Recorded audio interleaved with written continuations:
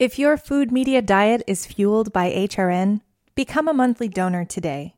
Visit heritageradionetwork.org/donate.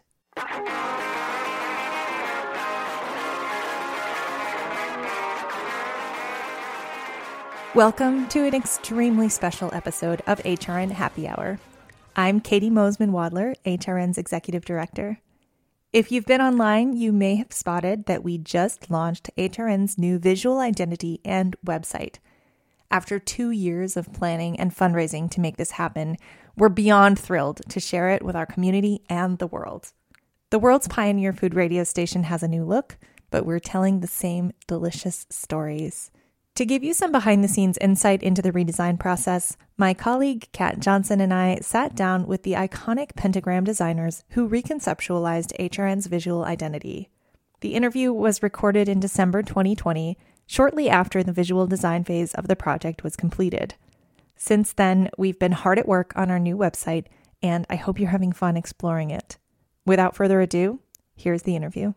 Welcome to this special presentation of Heritage Radio Network. I'm Kat Johnson, the Communications Director at HRN, and I'm here with my colleague and friend, Katie Mosman-Wadler, who is our Executive Director. Hi, Katie. Hi, Kat.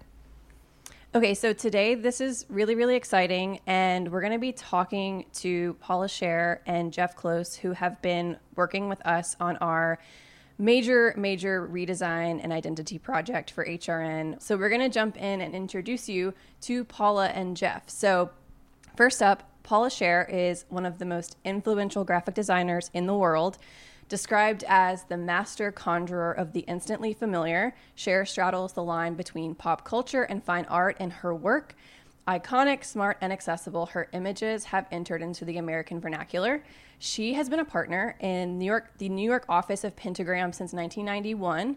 She began her career as an art director in the 1970s and early 80s when her eclectic approach to typography became highly influential.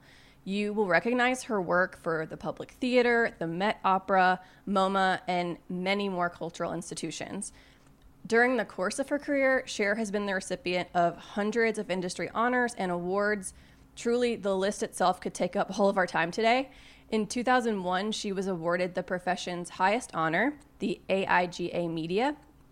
Her teaching career includes over 2 decades at the School of Visual Arts, along with positions at the Cooper Union, Yale University, and the Tyler School of Art. And lastly, Scher is featured in Abstract, The Art of Design, the Netflix documentary series about leading figures in design and architecture, which I highly recommend. It's well worth a watch. Thank you. So welcome, Paula. Great to be here. Yeah, thank you so much. I want to kind of ask a kind of opening question for you before we introduce Jeff. But so in the documentary Abstract, which I have devoured, we get to learn a lot about your work designing album covers for huge musical acts. Basically, your design work is everywhere. And I'm curious if you think about design and identity for organizations and brands in the same way that you would think about designing an album cover. Actually, they're not terribly different because what you're doing is you're using a visual form to express another form. In the case of HRN, for example, it's expressing content of a radio broadcast and comes to symbolize that. That's what a record cover becomes for an album. Wonderful. Okay, so next up, Jeff Close is a graphic designer from Toronto. He works alongside Paula at Pentagram and has designed for clients such as the New School, the Library of Congress, New Jersey Performing Arts Center, and many more. And in 2012, when he was a student at the School of Visual Arts, he started the design podcast Listen Close. And in 2019, he founded and launched Crust Magazine, an online magazine that recognizes the collective meanings of our relationships and individual stories with food. So needless to say, we were really excited to work with Jeff, who clearly has a love of food, audio, and great design on this new identity project. Welcome, Jeff. Thank you. It's good to be here. So Jeff, when Paula first told us that we were going to be working with you on this project, I looked up your work specifically with Crust Magazine, and I just immediately fell in love with that logo, which is a bread clip oriented to read as a big C. I would love for you to talk a bit about that project, how it came about, and the design behind it. Yeah. So I guess I've always had an interest in the food world and food culture. So I wanted to think of a way to couple that interest with my background as a designer. It definitely became a much bigger task. Basically starting a company, starting a publication. It was completely self-funded, and I had the help of only 2 other editors. But it was just kind of like a labor of love. Like, I reached out to a bunch of writers who I thought did great work, did great writing, and sort of wanted to launch something that felt current with, what we're talking about in the food world. So it was definitely an interesting project to, start and continue to evolve potentially in the future. Awesome.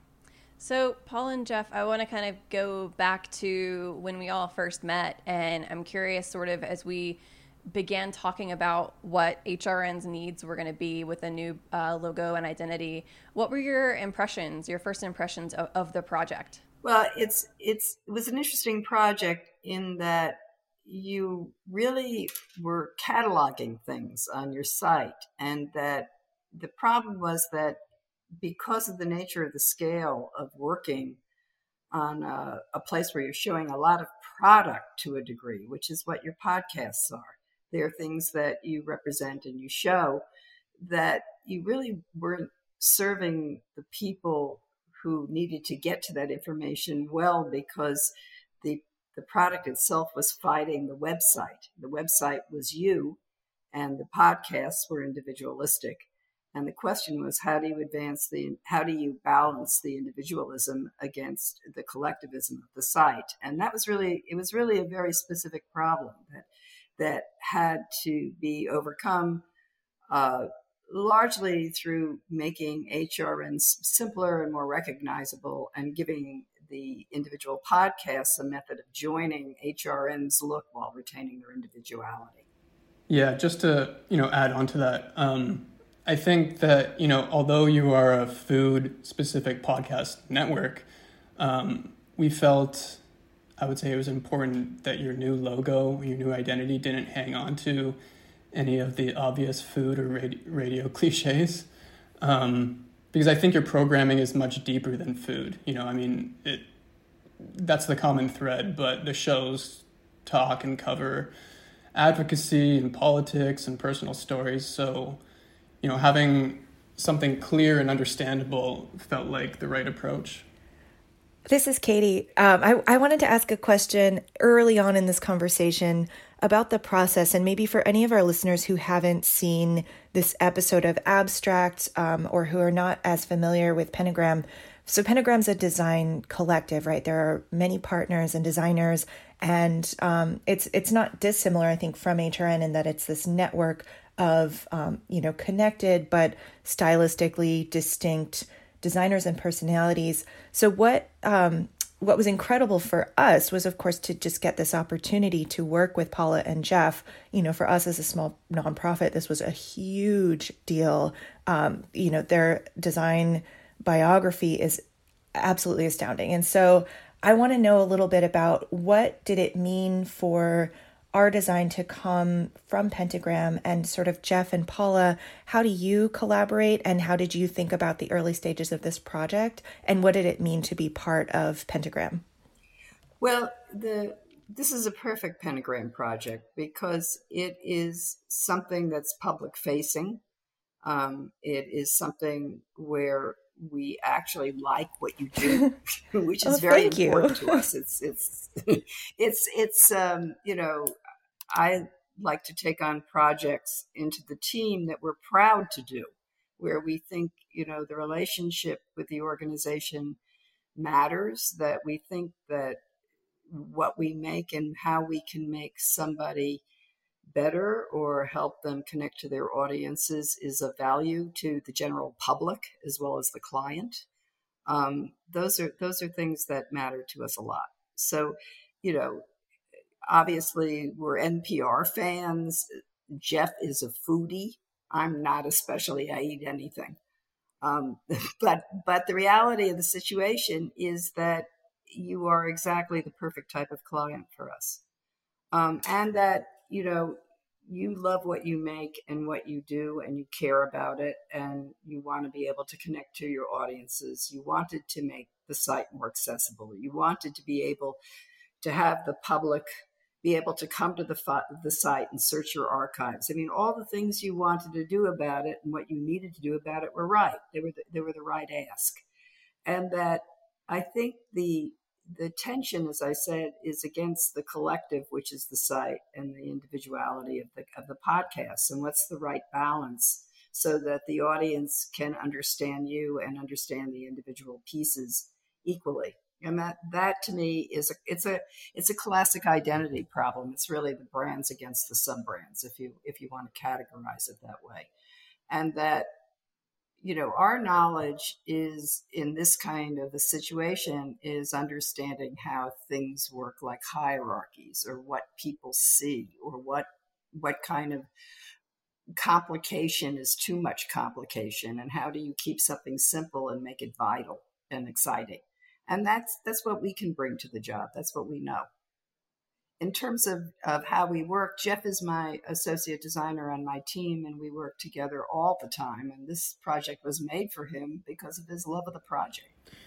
Yeah, and I think that, over the years, like Paula said, like we've collaborated a lot over the years. And I think the best work that we've done together has been for clients that we have really connected with, and that there has been, not only collaboration between ourselves, like Paula and I, but collaboration between, the client and ourselves. And I think that, this is just another example of that. Can you talk about the resolution of that tension between the individual and the collective?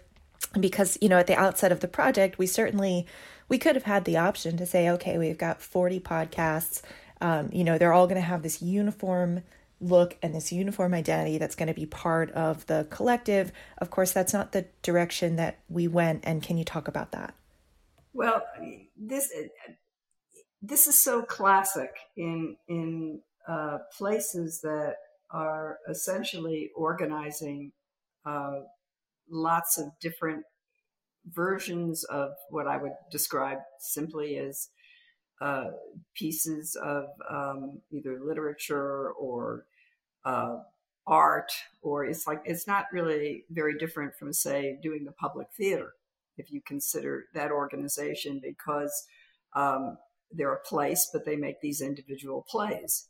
So what is more important, the plays or the place?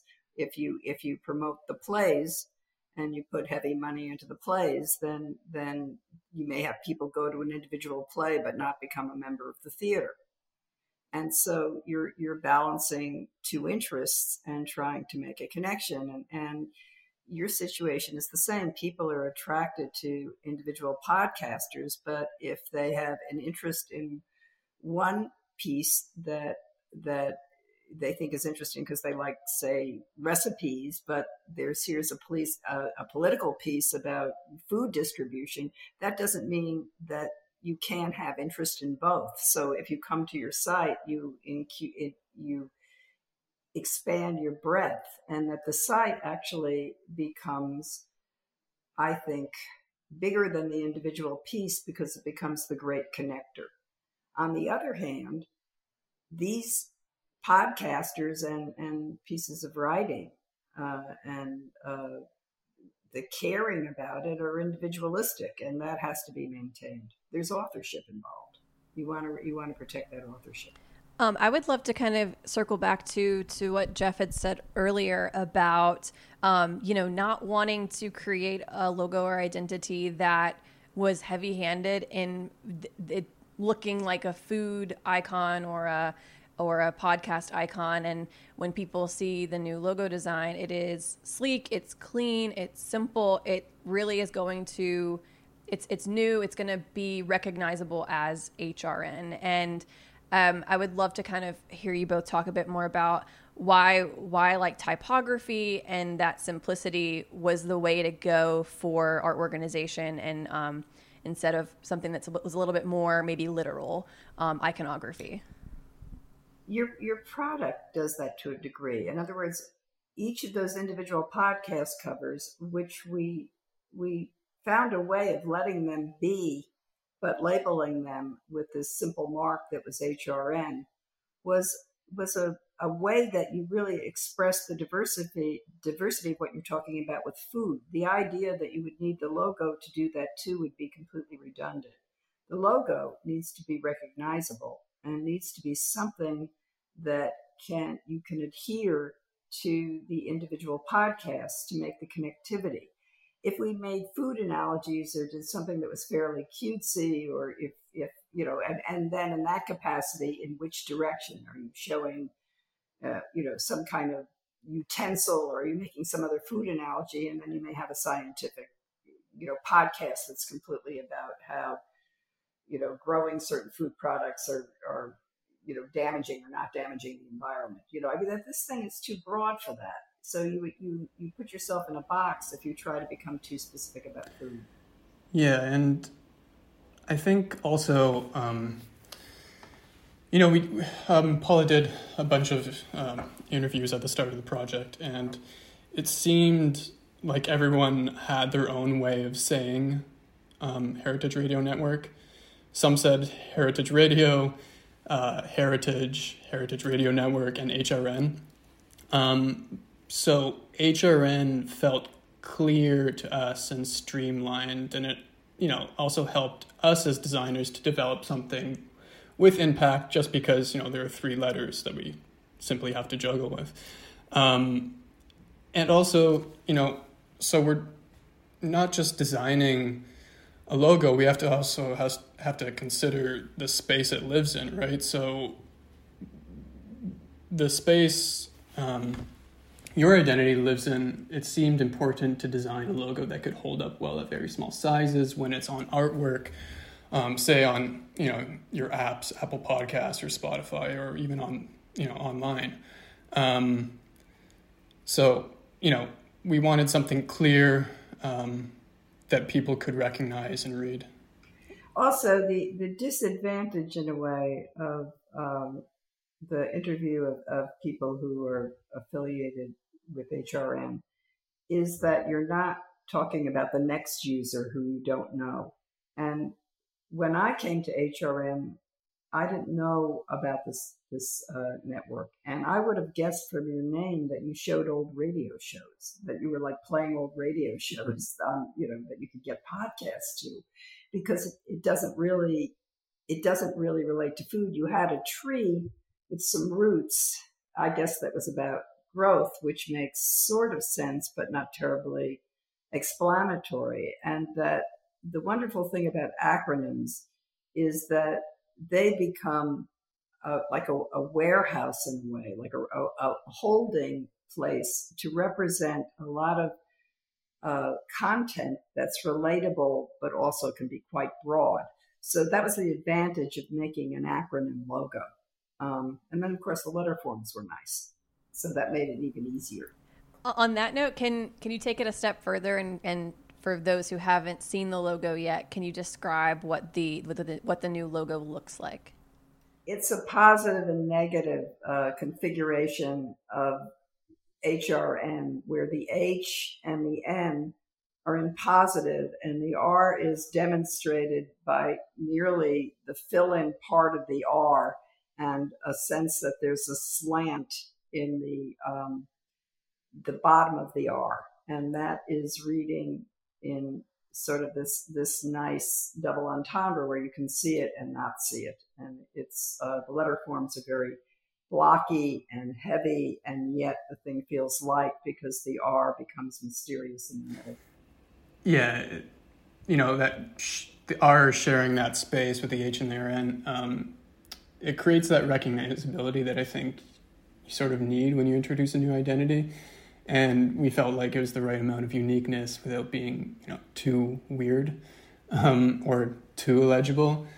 But also there's that, serif on the top left of the R, which is good for us because, I think the fun part about identity design is finding some sort of element or motif that's usually in the logo that can be played out and extended across the brand, whether it's marketing materials, campaigns, or whatnot. And I think that notch on the upper left corner of the R is one of those moments where you can, have fun with it and use it on many different things. One thing that's interesting when you design marks, which HRN is that you need to find something that's a little bit disturbing in it. If you do something that seems perfect or that doesn't have some surprise on it, it becomes sort of tired and boring very quickly. And the thing that is always disturbing or challenging in a mark is the thing that sort of gives it durability. And initially, it's the thing that everybody has a problem with when you show them. In other words, when you make the thing, you build into it. That's our job. We know this. And that to get the group to coalesce around it is fantastic, because that means it's really going to succeed. If it's too disturbing, it's going to fail. And you're trying to find that correct balance, which happened with this mark, I think, relatively quickly. There were some minor adjustments, and we looked at it this way and that way. But it's the thing with the disappeared R is the very thing that makes the mark good. I think that echoes in sort of our response. So in our process with you all presented us with 3 options as sort of our first. The first meeting where we actually saw some designs, there were 3 really, really distinct identities. And 2 of them had in common that they were big block letters, HRN. And initially we were drawn to the first one, which was like a very solid representation in a beautiful font that evoked some emotion, but was, it was very straightforward of like 3 letters in a dark uniform color. And I think we felt that tension of, this last option that we saw was the one we wound up choosing, but we saw it and we thought like, wow, this is really modern. Is this us? Like that we weren't sure. And then it took probably a week for our entire team to get back. And then we had actually a surprising consensus where we all sort of abandoned the one we initially felt comfortable with. It's funny because it was, in fact, designed to do that. Like the stacked version was very beautiful and sleek, but it had nothing about it that was sort of off. It was too normal in a way. It was just a very pretty modern logo, but I don't think memorable in the end. I think you made the right choice. Well, thank you. Is there, and no pressure to say yes to this, I'm just curious, in thinking about the logo we ultimately chose, is there any kind of reference or symbolism in having that negative space or transparent R in the middle? It's not specifically the transparent part that is symbolic in any way. Really the notion of doing the opposites, which is positive and negative, is to demonstrate diversity. That the things that you're getting on the site, the podcasts, they're all diverse. They're not the same. It's not a rubber stamp. So you have a bunch of things in line because they belong together, but one of them is completely opposite from the one next to it. We'll continue our conversation with Paula and Jeff in just a moment after this short break.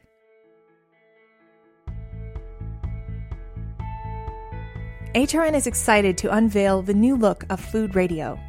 We have a new brand identity and a new website. Our site makes it easier than ever to discover new podcasts and dig through our archive of 15,000 episodes.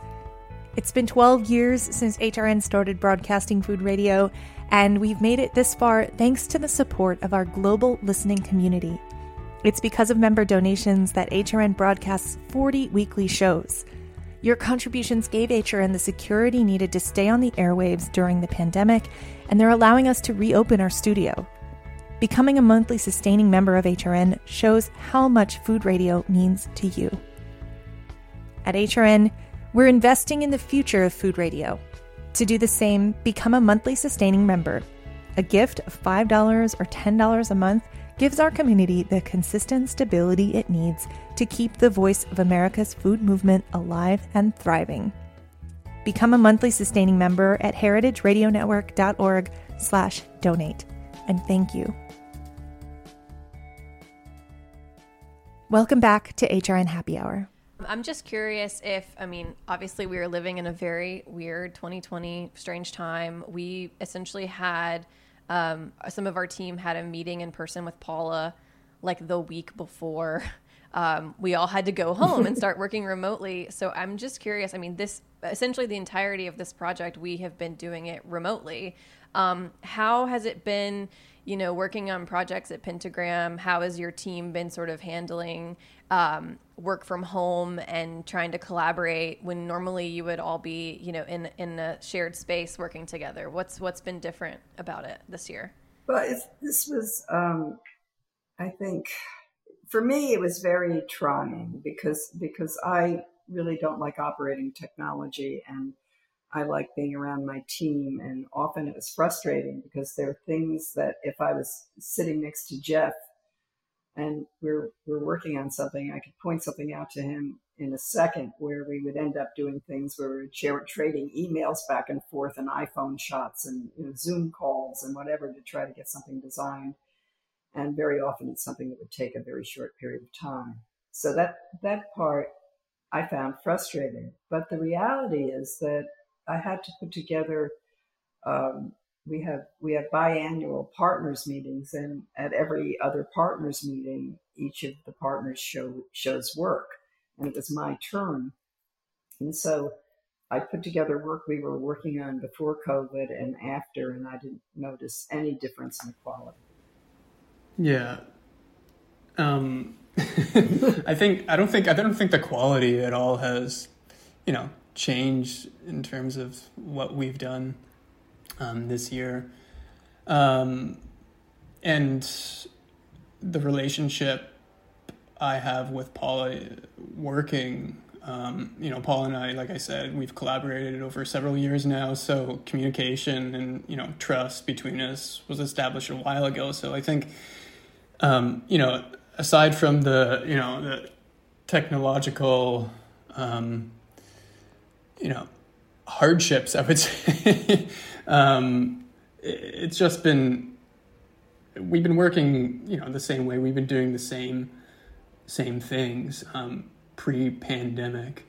But I would say that, like, if we go outside, outside of Pentagram, and in general, it would be interesting to, look back on this year and see what, the design community in general has done and how it's changed.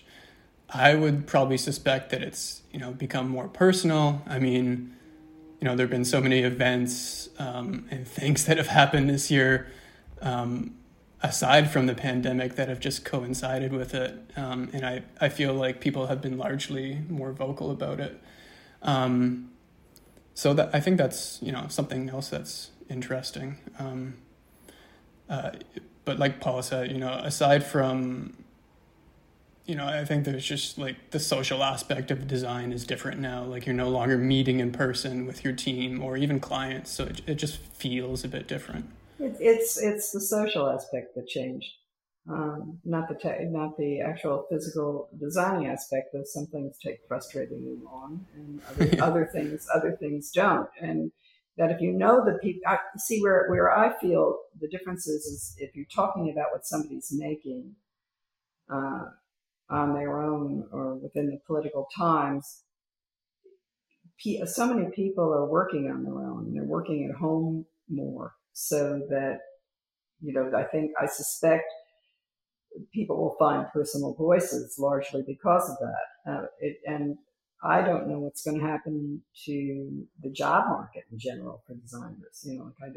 There are a lot of people laid off, and I don't know where they're going, if they're having the ability to find jobs as good as the ones they had when they were laid off. There are a lot of places like that. There are people furloughed all over the place. So it's hard to know what this does to the whole community.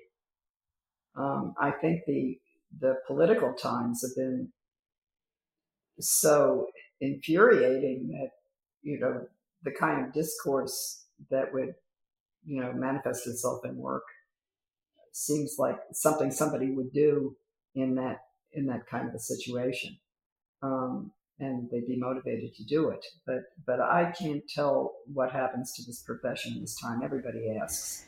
Yeah, it's been just the most like eventful whirlwind of events stacked upon events. How are you two coping? We are 8 months into this. Your jobs are creative, your lives are creative. Have you found new sources of joy or inspiration in 2020 during the pandemic, during everything that's been going on? You want to take that one, Jeff? Sure. I would say it's honestly, I think it is inspiring. I think this year has been inspiring in some way, just to see the amount of people being vocal about, social issues or political issues. It has made me and makes me want to do, more work geared towards that area. Like spending so much time at home, it can kind of drive you crazy. So you really have to and especially I'm on the computer all day, right? Paula is too. It's just kind of, I don't know. It can be draining. You're not just designing. You're like on Zoom meetings. It's exhausting. A lot of people are. So you kind of have to find that, whether it's that thing you watch on TV that you never could before, or I don't know, some kind of other inspiration, or doing something else. You have to, stay inspired and stay motivated, I would say. Well, I found actually the reverse to be true. I'm a painter. I don't know if you guys are aware of that. I paint very large scale maps. I've been painting them for 20 years. They're political, and I sell them. They're in galleries and things like that. And I am working in my painting studio. That's where I'm doing my design work now. And I was living a life in New York City where I worked 4 days a week on my design projects with my team and didn't work on Fridays in the office. And I would work with my team remotely on Fridays, which is not dissimilar to what things are now. And I would paint my paintings. And I have not been able to do that. I have a painting sitting on the wall and staring at that I can't finish because I don't want to paint. I don't want to paint in my design environment and vice versa. So it's been stultifying to a degree. And then I just by coincidence got this commission to paint a Porsche, if you can believe it. And the Porsche is now in my basement, which is not my painting studio. It's my husband's design archive down there. And the Porsche is sitting there. So, Paula, to interrupt you, just when you say a porch, you mean the entire structure of somebody's porch from their house is inside of your house? No, a car, a Porsche. Oh, a Porsche. Sorry, this was a really important clarification. But also, my question still stands. How did you get a car in your basement? There's a garage door down there. It's an archive for my husband. Really important. There is a car. There is a car sitting in my basement. It's a Porsche. And it was a commission. And I got this commission really almost a year ago. And the Porsche finally arrived. And it's sitting in the basement. And it's the first time I felt like really energized to make this thing. And of course, I've never painted a Porsche before. And it's really hard and it's backbreaking. But the fact of the matter is that I think there's something about your environments that make you feel different ways. And I'm in my favorite place in the world during COVID, which was my house in the country, where I'd go for 3-day weekends with my husband and do my painting. And as you saw, I'm abstract. And here I was, and I couldn't paint in the place that I do that, because the environments mean something to you. And so that you begin to change these things, and they change the way you function, and they change the way you work. And unlike Jeff's generation, I did not feel particularly inspired politically. I felt more horrified politically because I spent my life being a political person, and I found our government and every condition of humanity in the United States so overtly horrible that I felt completely overwhelmed and do still feel completely overwhelmed by it. I mean, I can't believe what's going on right now with this election that won't end. I mean, I've never experienced anything like this. I feel like a poster? No. Stop paying your taxes or something. I mean, what do we do about something like this? It's much greater than what the normal solutions were. And I don't feel energized by it. I feel horrified by it and actually quite depressed, I think. Sorry to do this on the radio. No, that's reality. That's, I think it's so significant to acknowledge this and to acknowledge the space that we're in as our identity is changing. So many, we're obviously very connected to the food and hospitality industries, and that the whole industry is crushed and in crisis. And that's a unique position that we're in, of looking to how do we support these industries that we cover. When what can we do? We're a tiny nonprofit. So in so many ways, there are a lot of people with little amounts of power and big voices trying to figure out how to put that power to use. So that's something we're thinking a lot about. I'd be curious if you have any words of advice from sort of an identity and branding perspective for any of HRN's shows looking towards the future, or if you've had clients whose identity is changing because of the pandemic or because of events of 2020. Any advice for envisioning our place in the world going forward? I have to say that, in bringing up the restaurant industry, which is obviously so hard hit, I am completely, maybe this is the one positive thing. I live on a restaurant and bar block in New York City. I live on 26th Street between 6th Avenue and Broadway. And I have absolutely loved what the restaurateurs did on my block, with all the outdoor dining, with the some flexibility about delivery. And that if this wasn't COVID, New York would have been fantastic. I mean, that what you saw is what is possible, and that they have branded themselves in the way they designed these spaces. And some of them are quite ingenious, and they keep changing and getting better. And they're trying to figure out how to make it through the winter. And God, is this fantastic.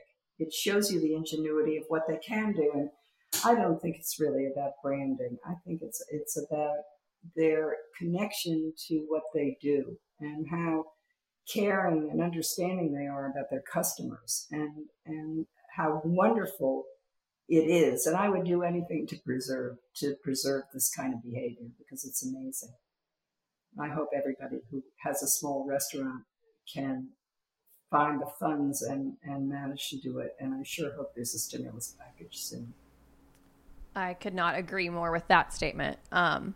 I think that this kind of conversation, we've touched on a lot of points here, sort of about this has been an incredibly hard year politically, socially, from many, many angles, but that there have been kind of moments of maybe not inspiration, but, ingenuity or push things that have pushed us to change, to be creative, to be nimble. And I think that, Katie, I'm curious about your thoughts about this, but that, looking back, it seems kind of wild that we were able to pull off this type of a project as a small nonprofit this year of all years.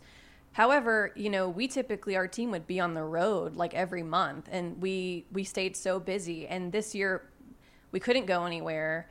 A lot of events and things got very quiet for our team. And so it actually allowed us the space and the time and some resources to be able to do this branding and identity project. So that's kind of, as we were talking about these things, one thing that I'm very grateful for.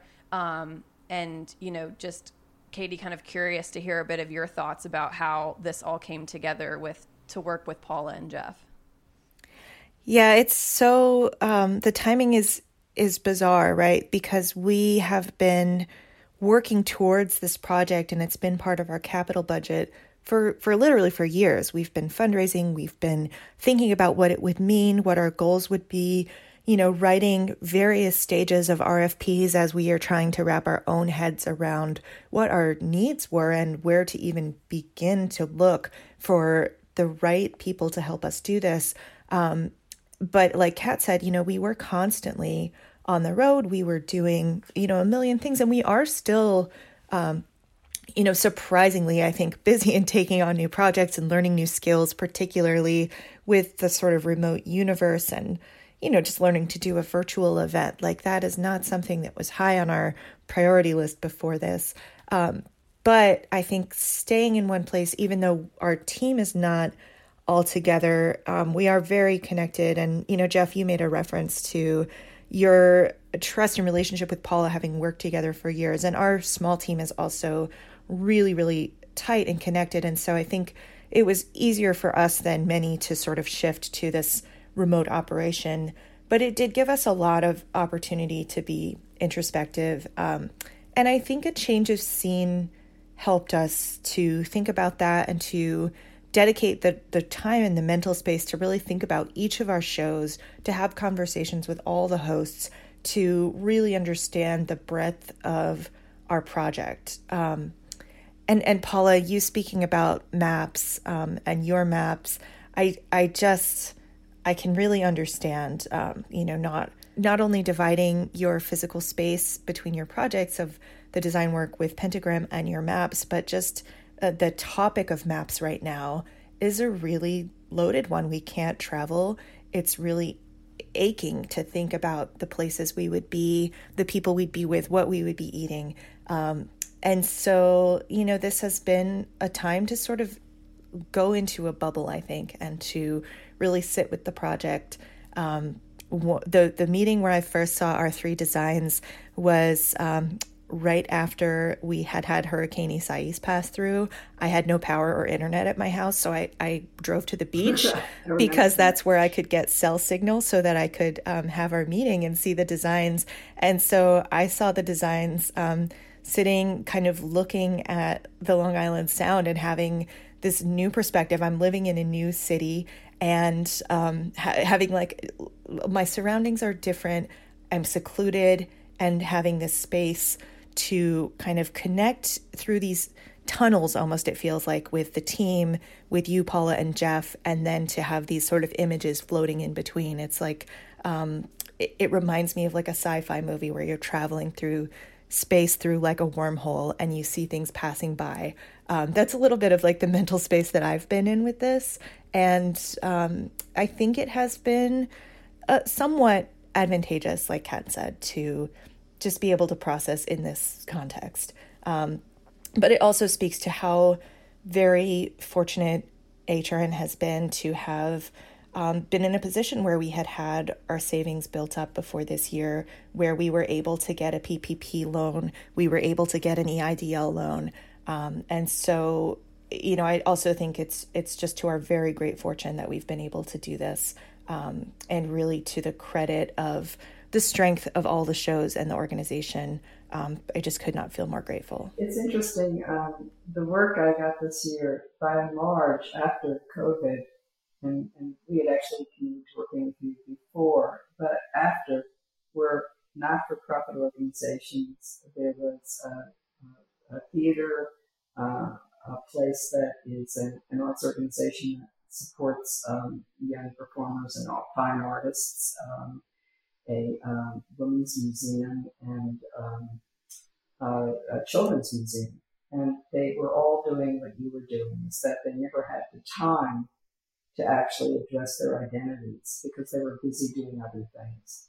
And that's how they used their downtime in whatever part of their budgets they'd save for it. So it was funny, but the projects came relatively all at the same period of time, because people were in the same situation you were. They were, people who were busy creating programs and putting things on stage and having shows and doing whatever they were doing, and they never could get to the point where they could address this other thing how to address it. Some of them needed it even worse than you, I have to say. They were, you look at them and you thought, oh, you never had time for this. But they did, and that was probably a good thing that they did during this period. Because you could. Well, we're coming up on the end of our time with you, Paula and Jeff. So I guess I'll wrap things up with kind of a final question. We're obviously going to be revealing the project and the new identity early in 2021. So I'm just curious sort of if you have any final words of wisdom or, things that you're excited or hopeful about as this project sees the light of day. Well, I hope you go.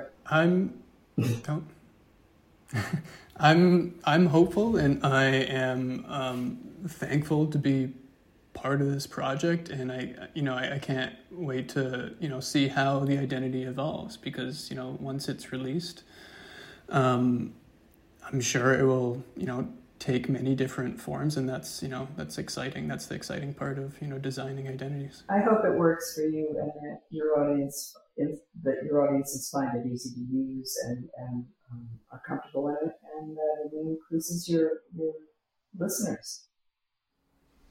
Me too, Paula. And comfortable, but a little uncomfortable, right? Yeah.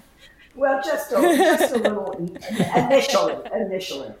I love it. I can't wait for everybody to see this new design, to see our new website, to see us out in the world again in person with our mic flags that are going to look so awesome with this new logo. You're all going to get lots of gear. We're so excited to have it. It feels like a coming out party in so many, many ways. And so we are just thrilled. It's really hard to sit patiently while our web developers are working diligently to make sure the digital side comes to life.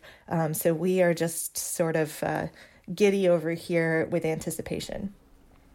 Thank you, Paula, and thank you, Jeff, so much. It has been a true honor for us to be able to work with you on this, and we're so excited for people to be able to see it. And thank you for spending some time with us today to talk through this whole project. It's been really fun. Thank you. Thanks for inviting us. Absolutely. Yeah, thanks for having us. Good luck. Congrats. Thank you so much. Thanks for listening and celebrating this momentous change with us at HRN. We're in it for the long haul, and if you are too, please invest in the future of food radio today. Become a monthly sustaining member at heritageradionetwork.org/donate. HRN Happy Hour is powered by Simplecast. Thanks for listening to Heritage Radio Network, food radio supported by you. For our freshest content, subscribe to our newsletter. Enter your email at the bottom of our website, heritageradionetwork.org. Connect with us on Instagram and Twitter at heritage_radio. You can also find us at facebook.com/Heritage Radio Network. Heritage Radio Network is a nonprofit organization driving conversations to make the world a better, fairer, more delicious place. And we couldn't do it without support from listeners like you. Want to be a part of the food world's most innovative community? Subscribe to the shows you like, tell your friends, and please join the HRN family by becoming a member. Just click on the heart at the top right of our homepage. Thanks for listening.